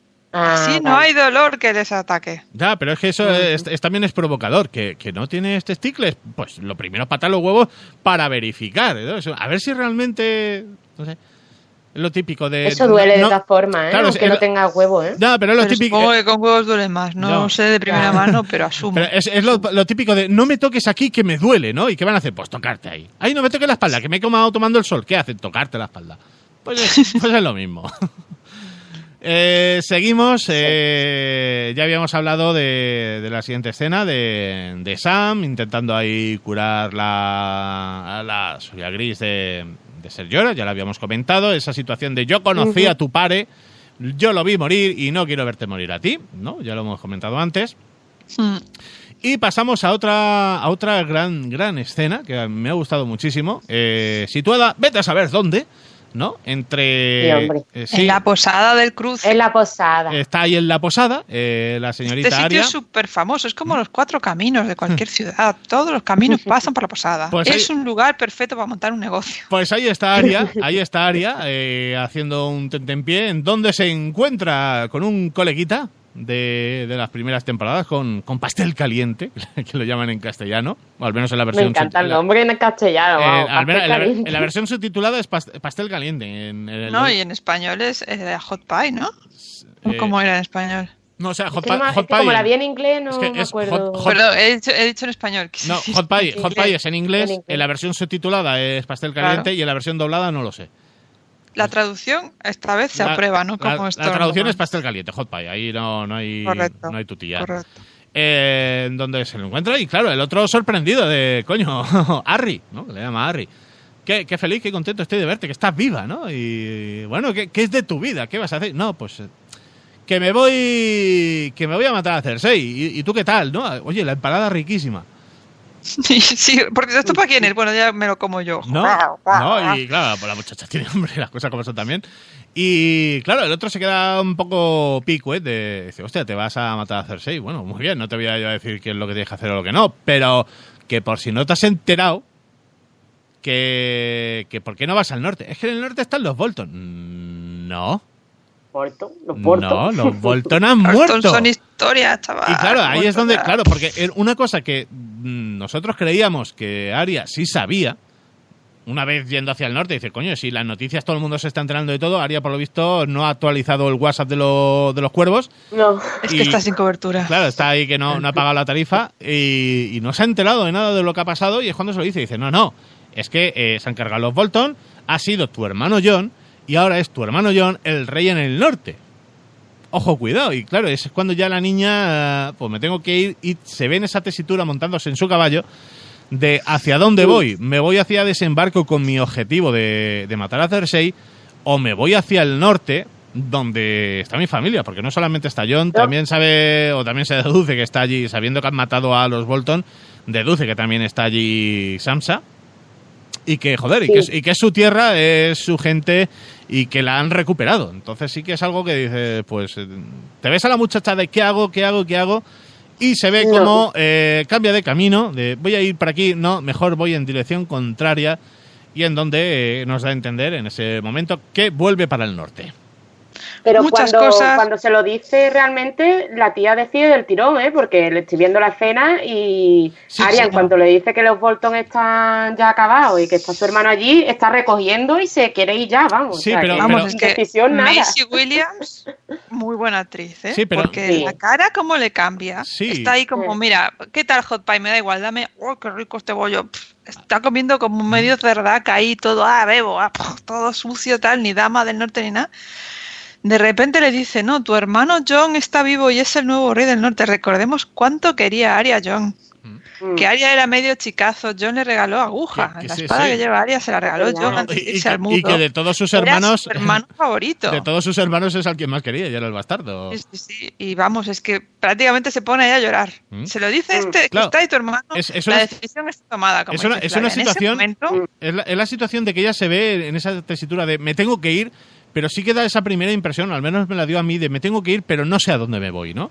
Pues a mí no me dio esa impresión para nada. Sí, no, a mí la impresión... que al revés, se levanta y se va. Sí, pero por eso fue una impresión para mí de estar a punto de ponerse a llorar y no querer llorar delante de la gente, ¿no? Y eso, me levanto y me voy, que no me vea. ¿Qué te debo? Y dice, no, aquí los amigos no pagan. ¿No? Y luego le dice ella, oye, Hot Pie, intenta que no te maten. No, soy un superviviente. Hay tus huevos, colega. Y le dice Hot Pie también, que es muy gracioso, que dice, ay, no me había dado cuenta que eres guapa, Arya. Que esto es mi teoría de lo de... chico. Sí, pero que también no sé si tiene algo que ver con lo que luego pasa cuando se encuentra con el huergo, que no la reconoce, que al principio no la reconoce. No sé si vosotros tenéis esa impresión de que es que Arya está cambiando un poco su cara y se está convirtiendo realmente en una nadie. ¿Será eso? Hombre, también ten en cuenta que para nosotros han pasado 7 años, en plan 7 temporadas, pero cronológicamente dentro de la serie ha pasado mucho más tiempo. ¿Sí? Cronológicamente sí que pueden haber pasado, imagínate que 10 años, ¿no? Por ejemplo. ¿Sí o qué? Arya cuando sale de Invernalia, en ese primer momento, podía ser una niña, porque en los libros son más jóvenes, pero aquí en la serie podía ser que tenía, ¿qué? 12 años. Como mucho, yo creo que menos. 12 años. Entonces aquí Arya sí que puede ser, aquí sí que la podemos ver como una tía de 18 o 20... Una tía más... Vale. Claro, que dice, vale que... es que claro, que no ha crecido mucho, sí, pero la cara es donde se le nota más. Se ha quedado igual, la actriz se ha quedado igual, pero sí que es verdad que tiene ya pues sus 20 añitos. No, pero es eso, que tú ves fotos de ella de la primera temporada o episodios y sí que le notas que le ha cambiado la cara, que ya no tiene esa cara de niña prepuber. De niña. No, ya allá sí que le notas que ha crecido, ¿no? Incluso el otro ya... Hombre, también es normal que el Wargo no la reconozca, precisamente porque es que es un animal que lleva viviendo en la vida salvaje años. Y es que vamos a saltarnos un par de escenas para llegar a esa precisamente, en donde nos encontramos otra vez a Arya. Vemos que ya empieza a tener frío, se le ve el vaho de la boca, ya empieza a haber nieve, ya ahí es cuando deduces está tirado para el norte. Y vemos que su caballo se está poniendo nervioso y es alguien ahí por aquí, y ves cómo empiezan a corretear a su alrededor lobos. Y yo en ese momento lo pensé, ¿no? Porque ya recordamos en la primera temporada que para que no mataran a Nymeria después de haber atacado a Joffrey, ella dice, no, vete de aquí, huye y suerte. Y en donde, claro, ella se ve rodeada de lobos y de repente pues aparece el gran Wargo, o Warga en este caso. Y Arya... Arya sí que la reconoce, ¿no? Y enseguida es eso, deja la espada y se acerca cuidadosamente, de forma pausada, ¿no? Y es Nymeria, soy yo, ¿te acuerdas de mí? ¿No? Y es donde ahí sí que vemos que el animal sí que le cambia la cara le cambia la agresividad. Te reconozco y es un vente conmigo y es un no me voy a ir contigo. No. Que no te miento, hubiera molado un montón. Hubiera molado, sí. Pero no, mira, que yo ya tengo aquí mi clan, tengo a mis lobicos, a mí ya no se me ha perdido. A mí esa escena me gustó muchísimo y estaba yo diciendo, ya verás, el próximo episodio, la tía entrando por la puerta de Invernalia con el Wargo a su lado. Es un vacilada 100%. Pero no... por cierto, ¿cuántos Wargos quedan? ¿Queda este? Queda este. ¿Fantasma también vive o no? Sí, Fantasma, que está desaparecido, pero también queda él. Sí. ¿El Fantasma desapareció? Es que ya no me acuerdo. Sí, es que no sabemos dónde está. Aparte, Fantasma no es la primera vez que desaparece. Fantasma, cuando fue la batalla de los bastardos, lo dejaron como atrás para que no tal, ¿no? No pero lo leyeran. pero por eso no y no se ha vuelto a ver. No hay presupuesto para todo. Ahora, si estamos con dragones, no nos da para wargos. Claro, porque, a ver, yendo un poco por todo esto, es el primero en morir de los wargos, si no me equivoco, fue el de Sansa. El de Sansa. El de Sansa que pagó por el ataque de Nymeria. Exacto, claro. Pagó el pato ahí. Ya los siguientes ya fueron el del hermano mayor, no me acuerdo cómo se llamaba. Sí, efectivamente. El de Rob. El siguiente ya fue el de Rob. El de Rickon nunca supimos dónde estuvo tampoco. El de Rickon, cuando llevaron a Rickon a los Bolton, lo que también fue la cabeza del wargo. Es verdad, ahí también se lo cargaron. El de Bran, que también, desgraciadamente, nos dejó. Defendiéndolo. Nos dejó ahí también. Voldedor. Y claro, y es eso, estaba Nymeria perdida, está Fantasma también por ahí, pululando. Dos, ¿no? Quedan dos, vamos. Nos quedan ahí dos y bueno, yo que se decía, se nota más en los libros, pero bueno, se decía que cada hermano tenía una cierta conexión mental con su wargo. Se ve más en el caso de Bran por todos los poderes a mayores que tiene Bran. Pero también es posible que Nymeria no reconozca tanto a Arya por el olor o por la voz de ella, sino por la conexión mental espiritual que se supone que cada hermano tiene con su wargo. Entonces aquí ya cuando entramos otra vez en teorías de Nymeria se va, pero que se queda cerca. A lo mejor no se ha ido tan lejos. No, yo creo que no se ha ido tan lejos, que se va a quedar así rondando y además con la camarilla esa que se ha montado ahí la chica.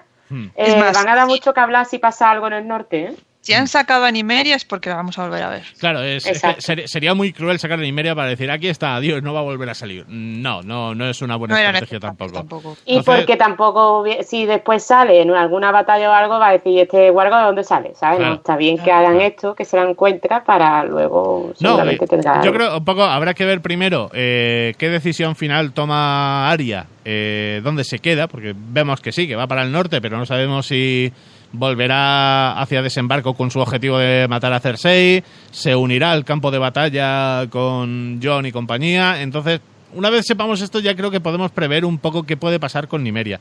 Si Arya se queda por el norte, además que por ahí está pululando también Fantasma, más posibilidades de que Fantasma sí que se pueda encontrar con su hermana, ¿no? Con Nymeria. Ya veremos qué pasa. A ver, los wargos estos me encantan, tío. Sería muy interesante el reencuentro de wargos también. Sí, pero bueno, me estoy adelantando, pero Arya va hacia el norte y de repente Jon va hacia el sur. Correcto, porque ahí volvemos ahí otra vez a Invernalia, en donde Jon ha recibido un nuevo cuervo. Fíjate por dónde ha llegado antes el cuervo de Rocadragón que el de Antigua. Está más cerca, ¿no? Antigua está más al sur, creo. No sé. Pero bueno. No, ahí nos la han jugado con el timing. A veces nos lo hacen en esta serie, ¿no? Que nos lo enseñan todo junto, pero un poco lo que decías tú antes, Berlanga, de que ha pasado más tiempo. Y que hay cosas que nos enseñan que no necesariamente están pasando al mismo tiempo o ni siquiera cronológicamente. Claro, y a nivel narrativo en televisión, pues interesa más que llegue primero uno que otro. Porque, claro, estamos hablando de un nuevo cuervo, que este sí que ha llegado de Antigua, es el mensaje de Sam, en donde dice pues su nuevo descubrimiento. Dice, oye, que aparte de lo que yo decía, que yo no sabía si Sam sabía toda la movida de Jon Nieve, que había muerto, que había resucitado, que había dejado la guardia y que ahora era el nuevo rey del norte. Pero sí, por lo visto Sam sí que lo sabía. Allí en Antigua la wifi llega de puta madre, se enteran de todo el culebrón. A lo mejor por eso ha tardado, porque ha llegado primero al Castillo Negro y luego han tenido que bajar del muro el mensaje. Es verdad, sí. Entonces en el foguardeo de cuervos ha tardado más. Dice que claro, sí es verdad que lo mandó al Castillo Negro, eso es verdad, ¿eh? Entonces, que bueno, que es una parte que no nos terminan de contar cómo ha pasado exactamente, pero que tampoco nos importa, porque lo importante ahí es el mensaje en donde que Sam revela ese nuevo descubrimiento que del Vidragón, de dónde están esas minas, que en Rocadragón hay kilos y kilos y, claro, es una gran mina para hacer esas armas para defenderse contra los caminantes blancos. Suma y sigue, ¿no? porque dices, hostias, tenemos que ir a Rocadragón porque están estas minas y mira tú por dónde nos llegó otro cuervo de Rocadragón, de Tyrion, diciendo que viniera para acá para conocer a Daenerys y hablar de bueno... Todo coincide. Claro, ahí es donde dice, hostia, pues nos viene de puta madre ahora ir a esa reunión, y es donde se crea ese nuevo debate en donde le están diciendo eso, que un Targaryen nunca ha sido de fiar, luego aparte, un Lannister tampoco ha sido de fiar y es un colega, eso es una trampa, o sea, huele a trampa que tira para atrás. Y en donde... Es que vamos, después de la propaganda antes de Cersei, ya sabéis que es la hija del rey loco, no sé qué, no sé cuánto. Luego, por otro lado, los otros diciéndole a Daenerys, no te puedes fiar de este, no te puedes fiar del otro. Aquí nadie se fía de nadie, todo el mundo tiene algo malo que decir de todos. Claro. No te fíes de la hija del rey loco, no te fíes de los Lannister.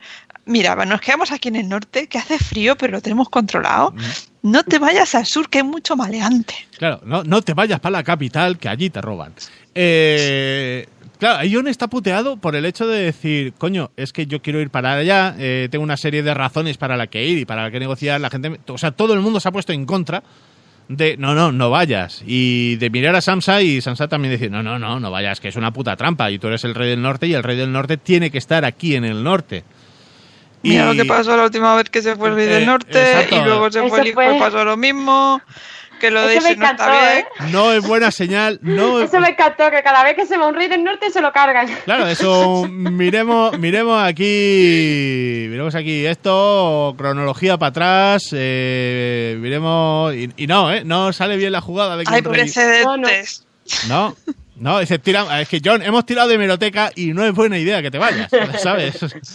Y en donde Jon ya definitivamente suelta su última carta de decir, bueno, mi idea es, yo me voy, me llevo a Ser Davos conmigo, que parece un tío de fiar, y dejo aquí a mi hermanísima, a Sansa Stark, como la verdadera señora del norte.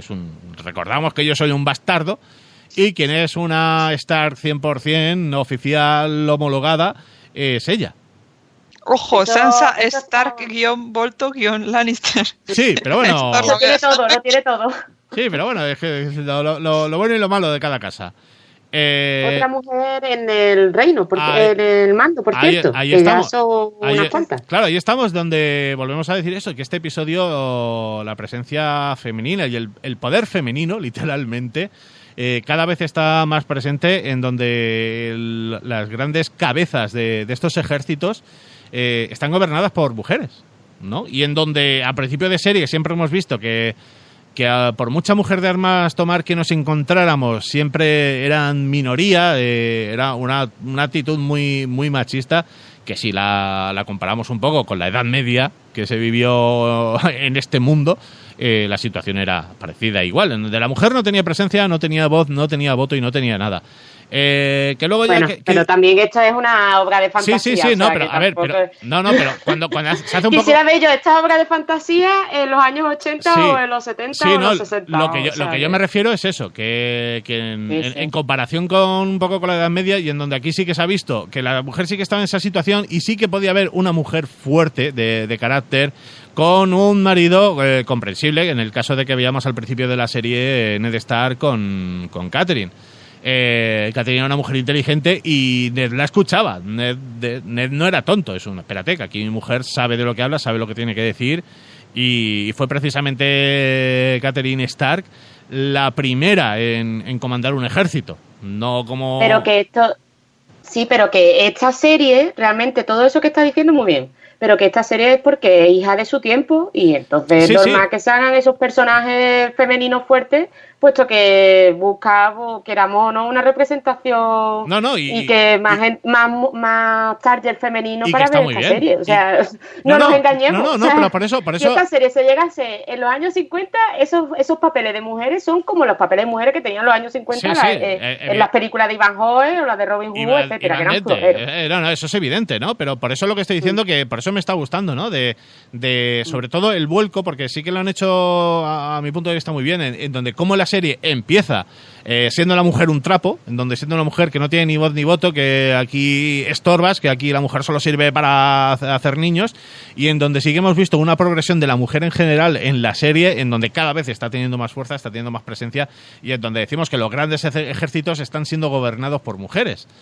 Pero tampoco estoy tan de acuerdo contigo, porque la presencia de la mujer en la serie desde el principio era bastante fuerte, puesto que lo que tú has dicho, sí, Ned escuchaba a la mujer, Cersei estaba ahí, aunque el marido era el que gobernaba, realmente no gobernaba ella, porque el marido estaba todo el tiempo borracho. Eran mujeres fuertes, eran mujeres con su carácter, pero que no terminaban de tener la gran mayoría ni voz ni voto. Y en donde sí que hemos visto que... No sé, es que realmente tampoco ha habido comentarios de en plan, calla mujer, de eso. No ha habido comentarios en esta serie para nada, ¿eh? Algunos han habido, ¿eh? Robert Baratheon se lo... igual que le dice cállate, enano. Bastardo, sí, pero eso es lo que voy. Robert Baratheon se lo llega a decir a Cersei en más de una ocasión en la primera temporada, por ejemplo, ¿no? Pero era un borracho, ¿sabes? Sí, eso... No lo dice, por ejemplo, Jaime, ¿sabes? No se lo llega a decir nunca a la mujer caballero, al revés. No, pero yo lo que me refiero... Bien, por favor. Bien. Es que no me acordaba el nombre. Pero yo lo que me refiero que esas mujeres con ese carácter y con esa fuerza no llegaban a tener ese peso de importancia dentro de esa sociedad o de ese reino, y de cómo poco a poco sí que no solamente lo han tenido, sino que han llegado a escalar esos puestos, y en donde, claro, esto cuando ya lo ves desde un punto externo, decir, coño, ¿qué hace aquí una mujer? Si esta mujer ha llegado ahí es porque lo ha conseguido por méritos propios. Y es por eso que es lo que dices. También son mujeres nobles, ¿eh? Claro, o sea, que vamos a ver. Y lo que tú dices, que es una serie de su tiempo. No sé si tu discurso va en camino de ensalzar la figura mujer, pero creo que no debería ir por ahí, porque realmente tenemos que ponernos en el contexto en el contexto actual, y en el contexto de que las series al final es una historia contada de una lista de nobles, y realmente sí que es verdad que en la nobleza no hay tanta diferencia de que tú seas mujer o seas hombre. No, pero... O sea, eres noble y ya está. Y es lo que tú dices, que es una serie de su tiempo, y por eso está teniendo también esa progresión, y que yo creo que nadie se está quejando, sino que lo estamos viendo precisamente como algo bueno y evolutivo dentro de la serie. Porque lo están haciendo de forma natural, no lo están recalcando. Por eso que se recalque, que hay que ver las mujeres... no sé, yo creo que desde el principio esta serie... está muy bien, está muy bien cómo ha metido la figura de la mujer, porque casi ni se ha notado, o sea, la ha metido súper natural. O sea, el poder que han conseguido, sino el poder los papeles que han ejercido no han sido papeles de mujeres floreras para nada, y sobre todo no te ha resultado como de pega, como en otros sitios puede ser, ¿sabes? Bueno, ahí la verdad que... volvamos a Invernalia. Que nos queda un poquito. Sí, y ahí es donde, sí, por un lado ya Jon se marcha, como hemos dicho, que se iba con... Espérate, que me faltaba decir, antes de que Jon salga por la puerta, miradita de Varys. Ahí está. En la reunión. Y la conversación de Varys. Y conversación en la cripta. Primera conversación, casi, que tiene Jon con Varys, ¿no? Con Meñique. Y en donde ya es que dices, hostias, es que tienes una hostia que no te la quita ni tu madre. ¿Qué haces aquí? Porque claro, él está Jon en las mazmorras, que es donde tienen las tumbas de la familia, de los Stark. En las criptas, sí. Y el otro entra y ya empieza el mal rollete de ¿qué cojones haces tú aquí? Esto no es sitio para ti, ¿no? Y en donde aquí ya empieza a soltar Meñique sus objetivos. Claro, están hablando de la hermana de Ned, de la madre de Jon. Y... de Catelyn también. Empieza a hablar de la situación de Catelyn. Es que yo la quería, es que tal... Como a tu hermana. Y es que ya lo ves y es una hermana... ¿Qué más rollo das, tío? ¿Sabes? Es que, de verdad, lo de Meñique lo están poniendo... Me está gustando mucho la forma de lo que están haciendo, porque en todo momento transmite un mal rollo. Claro, es el nuevo personaje odioso. En cualquier momento la va a liar parda, ¿sabes? Es el nuevo personaje odioso, y en donde... A ver, yo lo digo, yo no tengo hermana, entonces yo ahí no puedo opinar, pero es no toques a mi hermana cuando te viene alguien que te lo dice precisamente al que no le caes bien. Y se enzarza un poquito eso de agarrarle ahí por el pescuezo, Y eso, tú no te acercas a mi hermana, pero ni de puta coña, ¿eh? O sea, Meñique, que sé dónde vives y tú sabes quién soy yo, que he vuelto entre los muertos, ¿eh? Que si me mata... Cosa, ¿es la primera vez que se encuentran ellos dos? Porque realmente ellos dos no habían coincidido antes en ninguna localización, ¿no? No, yo creo que también es la primera conversación que tienen estos personajes y en donde también vemos a Meñique un poco pues luciéndose de que gracias a mí estás donde estás, que si no llego a venir yo, tú estarías ahí muerto en el campo de batalla. Meñique chulito aquí total... ¿Sabes? Pero claro, ahí llega esa casi conversación de Cani de que si no llegas a ver por mí estarías muerto. Y a Jon solo le falta decir, pues me puedes comer la polla, ¿sabes? Sale ese momento Cani de a mí no me toses, que sí, que podía haber muerto, que gracias a ti estoy vivo, sí, digo, pero que como me toque las narices te clavo mi espada. Y recordemos, Meñique falso de mierda. Uy, me caía muy bien tu padre, fue una pena lo que le pasó. Es que... Perdona, ¿quién entregó a Ned a punta de cuchillo en el cuello? Exactamente. Que ahí está. Falso de mierda. Que aquí vuelve... Uy, claro. sus huesos para aquí, hijo de la grandísima. Que aquí es donde... Que siempre le cayó mal Ned por el tema de lo de la mujer, que vamos, yo no me creo nada tampoco lo de que estuviera enamoradísimo de la madre de Sansa, vamos. Porque ahora dice también que está enamoradísimo de Sansa y vamos, mojón pae, vamos, así de claro. Creo.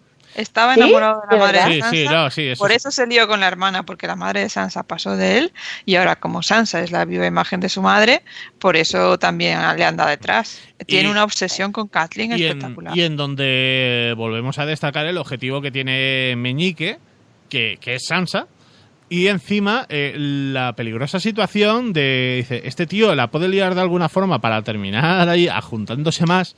Y con la problemática de decir, este tío ya tiene nido de águilas, solo falta que intente arrimar cebolleta para hacerse también con el norte. Que lo dudamos mucho porque Sansa ya le ha dejado bien clarito todo. Tenemos a Brienne, que también le ha echado el ojo de tú a mi señora no te me acercas. Y que ahí Meñique tiene que andarse con pies de plomo con lo que hace, pero nos está dejando muy claras cuáles son sus intenciones que no gustan a nadie. No. Bueno, a mí sí me gustan porque va a traer mucha chicha, ¿no? Pero... Sí, pero es decir, va a traer chicha, va a traer polémica y va a traer guerra, que es lo que nos mola, pero no es algo que nos mole como espectadores a la hora de... Hay una serie de personajes que nos caen bien y no nos gusta que que nos cae mal, pues acerque. Y ahí están ahí pululando las intenciones, ¿no? Y volvemos a destacar eso. Cuidado con lo que se dice de la hermana de uno. Cuidado, cuidado. Y terminamos ya en medio del mar. Escenaca, porque yo estaba pensando, va a terminar el episodio y nos va a faltar aquí una guinda que nos deje extasiados.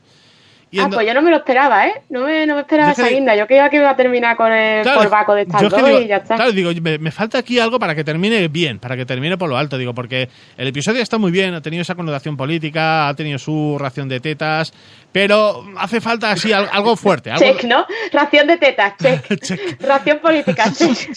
No falta mujeres, ración batalla, ¿no? Mujeres, no falta, y digo, aquí falta algo molón que digas, toma, ¿no? Aquí la tengo. Y es donde, pues sí, nos vemos ahí el barco donde van los Greyjoy, la gente de Dorne, con la intención de, pues eso, de atacar desembarco.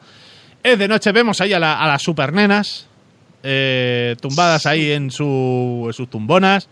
¡Mama! Una conversación que realmente sobraba. Totalmente, pero bueno, era para saber que están ahí. Que están ahí, exacto, ¿no? Que necesitamos saber. Está todo el mundo ahí dándole al drinking. Aquí estamos todos tranquilos, vamos a atacar King Landing, ay, que bien va a ir todo, la que vamos a liar. Y hablando de liar, pues ahí está la señorita Greyjoy, que ahora mismo no recuerdo su nombre. Yara. Vemos que está Yara, está con Theon, está ahí también con esta otra señora de Dorne, con la mama. La mujer de Oberyn. Con la mama.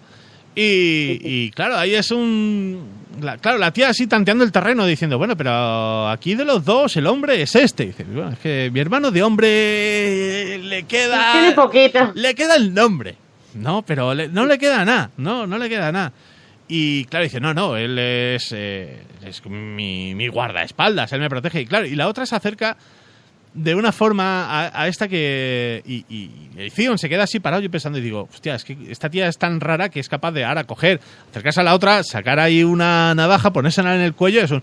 Pues vaya mierda de guardaespaldas que tienes aquí, porque el otro está ahí tranquilón, parado y viendo qué pasa.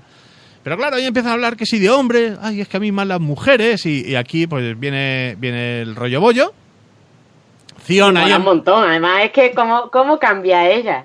De me interesa tu hermano a uy, que tu hermano tiene pollita, me voy a por ti, que tú tienes una mujer en cada puerto y eres súper interesante y te quiero comer toda la boca, claro. Es que me encanta, y tío. Esa situación, ¿cómo me sobra a mí todo esto, y tío? Qué pesado me encanta, tío.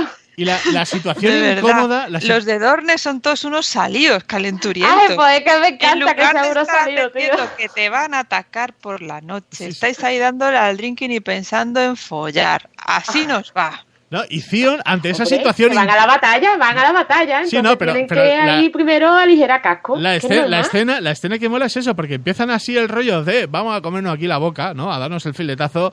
Y Theon está ahí mirando como en plan... Pues... No me puedo hacer una macoca. Eso, ¿me quedo o me voy? Porque la fiesta no va conmigo, ¿sabes? Pobre. No voy a poder participar. Y claro, es la situación incómoda a la vez de que cómica. Pero bueno, aquí hay una cortada de rollo bollo. Total. Que dice, joder, que estamos terminando por todo lo alto, George R.R. Martin. Y claro, es un... Dios mío, ¿qué pasa? Nos están atacando. Y claro, ¿quién no se lo olía? Porque no se lo olía a nadie. Llega, lo habíamos dicho al principio, Euron Greyjoy, el chulo piscinas, el que le prometió un regalo que no tiene precio a Cersei Lannister. Y bueno... Que unos decían que sería Tyrion, pero no. Hombre, ha ido a por esta pava. Le ha venido más cerca. Porque dice, fíjate tú por dónde nos hemos cruzado a mitad de camino. Porque claro, si va por Tyrion tenía que ir a Rocadragón. Los otros salían de Rocadragón. Es que nos hemos cruzado a mitad de camino. Y una cosa, ¿cómo se han enterado Euron? ¿Cómo se ha enterado que estaban ya en Rocadragón? ¿Eso lo llegan a decir en algún momento en desembarco? No, pero lo llegan a suponer todos. Lo llegan a suponer todos. El primer movimiento de Cersei. Sí, es verdad. Que lo dicen. Me imagino que irá a Rocadragón, que para eso es su casa, es verdad. Claro, ahí todo el mundo dice. Sí, no, porque tanto Cersei como todo el mundo dice, claro, dice, su primer movimiento va a ser ir allí y montar su base allí, porque no va a venir directamente del otro lado para atacar directamente. Esta parará.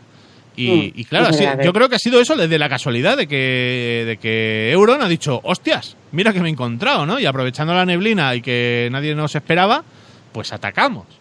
Y con su... ¿O será que tendrán algún... espías, porque que también, digo yo, demasiada casualidad que sepan que sean estos los que van precisamente a desembarco. Sí, pero sea como fuere... Porque encontrárselo no se lo han encontrado, eso está claro, estos venían a atacar. Que por eso, que ya sea casualidad o no, llega esta situación y aquí Euron aprovecha el despiste de nadie se ha pispado que estamos aquí y al abordaje y a saco y a por todas, ¿no? Y si nos podemos quitar, por un lado, a este otro bando que son enemigos directos, a pesar de que son familia, enemigos por la parte familiar y enemigos por la parte de bandos de la guerra que se está creando. O sea, el tío le viene de puta madre atacar y vencer.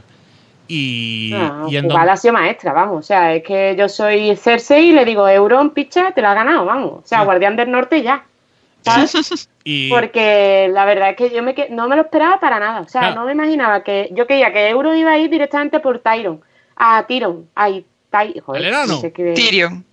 Tyrion. No por Yera, vamos. Es que ni me lo imaginaba. Y me quedé, digo, ole. Y me lleva a sorprender, ¿no? A mí me parecía difícil que fuera por Tyrion, dado que Tyrion está al lado de la Khaleesi y no cualquiera puede alcanzar a la Khaleesi, pero claro, en el capítulo pasado no sabíamos que iba a haber estos movimientos de ejércitos. Y que para llegar a Tyrion tiene que pasar por encima de muchos. Pero claro, y cuando pero lo mismo tenía espía, lo que sea, porque yo tampoco tenía ni idea que este tío tendría tantos barcos, porque realmente la Yera le robó todos los barcos. Sí, entonces, ¿cómo en tan poco tiempo ha construido tantos barcos? Claro, no los ha construido, dice que se llevaron los mejores barcos. Sí, pero el otro dice que venía con una flota de 1000 barcos y además vemos que ese asedio abordaje es brutal. Es brutal no solamente me choco, sino que te estoy agujereando el casco y luego tenían como esas especies de bocas, ¿no? Mordidas que pegaban contra el otro barco que hacía también de pasarela. Donde... Jolín, esa pasarela fue acojonante. Sí, exacto. Que tú ves la situación de dices, si esta tía se ha llevado los mejores barcos... Que ha sido ciega, porque los mejores barcos no se los ha llevado. Claro, dice, pues yo me he construido... Porque el mejor barco era el grande ese, hostia, de la pasarela. O se ha construido una flota presa y corriendo, que ahí es donde hablamos de esas elipsis temporales de... Sí. Si se ha llevado los mejores, me estás diciendo que tenías otros 1000 barcos detrás, porque me estás presumiendo de flota. Pero sí, vemos esa batalla y llega a esas situaciones que siempre que vemos una batalla ya estamos diciendo pues yo creo que va a ganar y muchas veces o acertamos o nos quedamos cerca, pero claro, en esta situación evidentemente estás con el otro bando, el atacado, y es un coño, pues quiero que gane, ¿no? Porque si no se puede joder mucho más la cosa. Pero ves que la batalla de Euron está siendo muy fuerte. Está matando muchísima gente. Tienes ahí a las supernenas. Cada una dice, tú vete a proteger a Mama, que nos quedamos las otras dos, ¿no? La del palo y la del látigo. Que dice la del látigo, que yo pensaba que iba a ser la primera en palmar. Dice, ¿dónde vas tú con un látigo, hija mía? Pero sí, aquí esa pelea contra Euron se las carga a las dos. Y luego la otra, protegiendo a su madre, también se la quitan de en medio. Pero, espérate, a la otra se la llegan a quitar porque se llevan a la madre. No, la otra sobrevive. A la otra se la llevan las dos. Ha sobrevivido una serpientadena de las tres. Pues yo pensaba que sí que se la había cargado también. Pero bueno, no. Pero que la cosa ahí estaba jodida por ese lado, y en donde Theon sí que está protegiendo el barco como puede, hasta que ve esa situación que Euron se ha hecho con su sobrina, le ha puesto el hacha en el cuello. Y eso... ¿Qué hacha, por cierto? ¿Qué hacha? Sí, exacto. Dice, joder, hijo mío, ¿dónde vas con hacha? Y esa situación dice, hombre, mi despollado sobrino, ¿qué tal? Bueno, ¿qué vas a hacer? Sin verga, me encanta que haya traducción por ven a quedarme un besito. Sí, el cockless, ¿no? Que le dicen en inglés. Ay, cockless, eso me encanta. Y claro, es la situación, claro, tú lo estás viendo, estás sufriendo de, mira que he llegado a odiar con todo mi ser a Theon Greyjoy, estaba teniendo otra vez ahí eso de, venga va, que me estás cayendo un poquito mejor ahora, pero claro, te llegas a esa situación de Theon de, ¿ahora qué hago? Porque tienen a la hermana ahí de, como haga un movimiento raro chungo, la de Goya, no la estamos jugando, y tiene para mí la situación o el movimiento más cobarde de, pues me tiro al agua y aquí yo no quiero saber nada más. O sea, pero se tira al agua después de ver un montón de gente que la estaban mutilando, en plan, claro, quitándole la lengua, la oreja, claro, entonces le tira como, ay, que me van a mutilar otra vez, y claro, se va. Claro, él ve que ha perdido y no puede hacer nada, y la situación de encima lo peor de todo, dice, no es que están matando a sus hombres, sino también la amenaza de que van a matar a su hermana. Ojo, introduzco aquí una reflexión, permíteme, que no es mía, que es de Churricae, que me dice, se ha tirado al agua y al hacerlo ha salvado la vida de su hermana y lo ha hecho a propósito, porque si da un paso hacia adelante, el tío degolla a su hermana.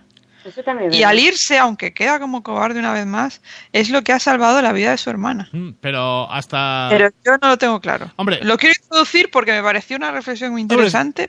Sí, es muy interesante. Para mí sí que tiene mucha fuerza esa reflexión. Pero es la putada de decir, vale, me tiro al agua, con esto consigo que no mate a la hermana en ese momento. Pero claro, ahora ella queda como una rehén. Y la situación no tiene pinta de que mejore ahora mismo, porque, es decir, si vemos que Euron la quieren matar. Y es un... Sí, pero ahora vive que otro día, ¿no? Claro, es un... Sí, pero no. Le sirve más prisionera que muerta, tío. Igual que pero las otras dos. ¿con qué puede negociar con ella? Bueno, pues con Cersei, para que Cersei le haga cositas. Sí, ¿sabes? pero no estamos hablando de que haya capturado a un gran capitán, ¿no? A un gran líder de estos. Es decir, estamos hablando de una Greyjoy, que a los Greyjoy los tenían ignorados, los tenían algo diciendo, esto es una isla donde solo hay cagadas de pájaro y... ¿sabes? Sí, pero le sirve a Cersei para eso, pues cortarle la cabeza a la Yara y mandársela a Daenerys, pues yo qué sé, puede servir para muchas cositas. No sé, yo creo... Y a la otra sí que la odia, la de Oberyn. Sí, que la odia bastante, ¿no? Sí, pero es como de todos los capitanes del bando enemigo, has capturado a la que menos importancia tiene para Cersei. Bueno. No, realmente iban a por la otra. Porque la que mató a Myrcella. Sí, pero por eso, que si ahora tú dices... bueno, en ese aspecto sí, ahí teniendo esa rehén, sí. Claro. Ella sí que es más importante, ¿no? Pero es por el hecho de que cuando el otro le dice a Cersei, te voy a traer un regalo que no tiene precio, por este lado con la Greyjoy, no, es un regalo que dice, bueno, sí, no tendrá precio, pero como que tampoco me hace mucha ilusión. A la otra sí, con la otra sí que ya tiene más juego. Pero... A ver, pensad otra cosa de los Greyjoy, que ya se dijo en otras temporadas. Su fuerza está en el agua. Ellos si van a atacar a flotas. Y especialmente a estos que eran sus barcos, ¿no? Entonces, algún barco habrá recuperado, se venga de los que le robaron, de los que le traicionaron, según su punto de vista, que luego podríamos discutir la política de las Islas del Hierro y tal, pero su fuerza como ejército o como parte de en la rivalidad bélica está en el agua. Ellos no van a atacar un castillo porque ahí no son fuertes, siempre lo han dicho, son gente del mar, entonces no podían atacar otra cosa que no fuese barcos. Y luego ya el tío tiene su interés personal en Yara, obviamente, y a ver ahora qué pasa con... Él no es el rey legítimo, quieras que no, aunque luego la gente, pues que si la otra es mujer, que si el otro no tiene picha... Pero su legitimidad como rey todavía pasa porque mató a su hermano y hay dos herederos más. Entonces ahí te juega sus intereses hacia hacerse y sus intereses personales, que son lo que al final le tienen que importar. Pero que si nos ponemos tontos, Theon es el verdadero heredero. Sin duda. O sea, si nos ponemos así... Otra cosa, no entiendo, se verá en el próximo capítulo, pero estoy asumiendo que no va a pasar. Se suponía que las serpientes de arena envenenaban sus armas y este tío se ha llevado unos cuantos arañacitos de las armas de estas mujeres y sigue vivo, de momento. Porque ahora mismo la situación está... Lo mismo, ¿verdad?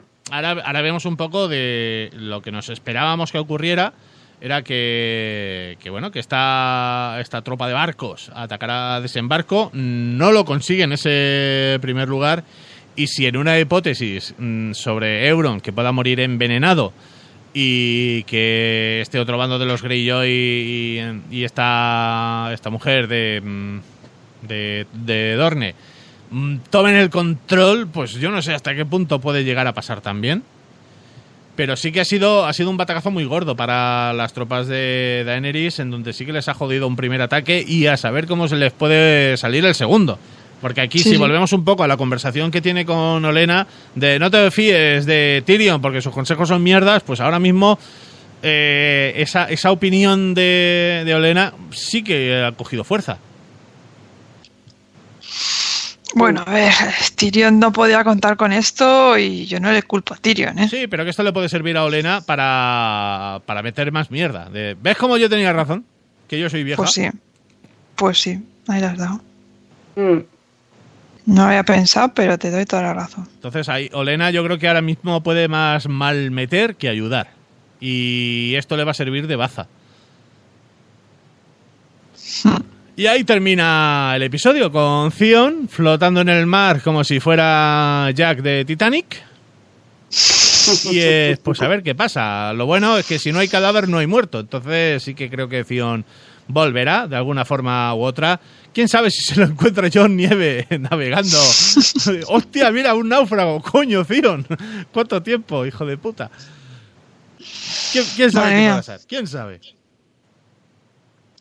Pues sí, aquí acaba un capítulo en el que han pasado muchas cosas Y es que esto va como una moto, ¿eh? Se nota que esta temporada va a tener pocos capitulillos y vamos a todo trapo, Y también que no dependen ya tanto de los libros y están haciendo que la serie con mucho más ritmo y que sucede mucha trama muy rápido.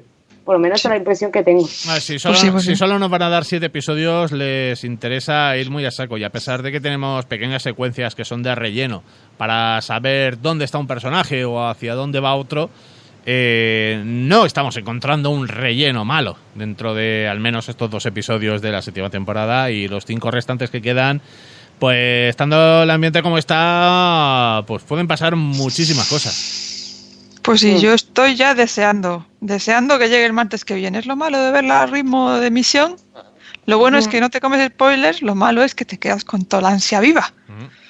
Pues sí, porque esta semana pasada, he estado a puntito de quedarme hasta las 3 de la mañana, pero me contuve. Y dije, voy a verla de desayuno porque no puede ser que después ya empiezo la semana fatal. Pero es verdad que las tramas están ardientes. Y tengo muchas ganas de ver ya el tercero. Pues nada, la semana que viene lo vemos y lo comentamos de nuevo. Sí. Pues sí, aquí estaremos otra vez, un equipillo de 3, espero.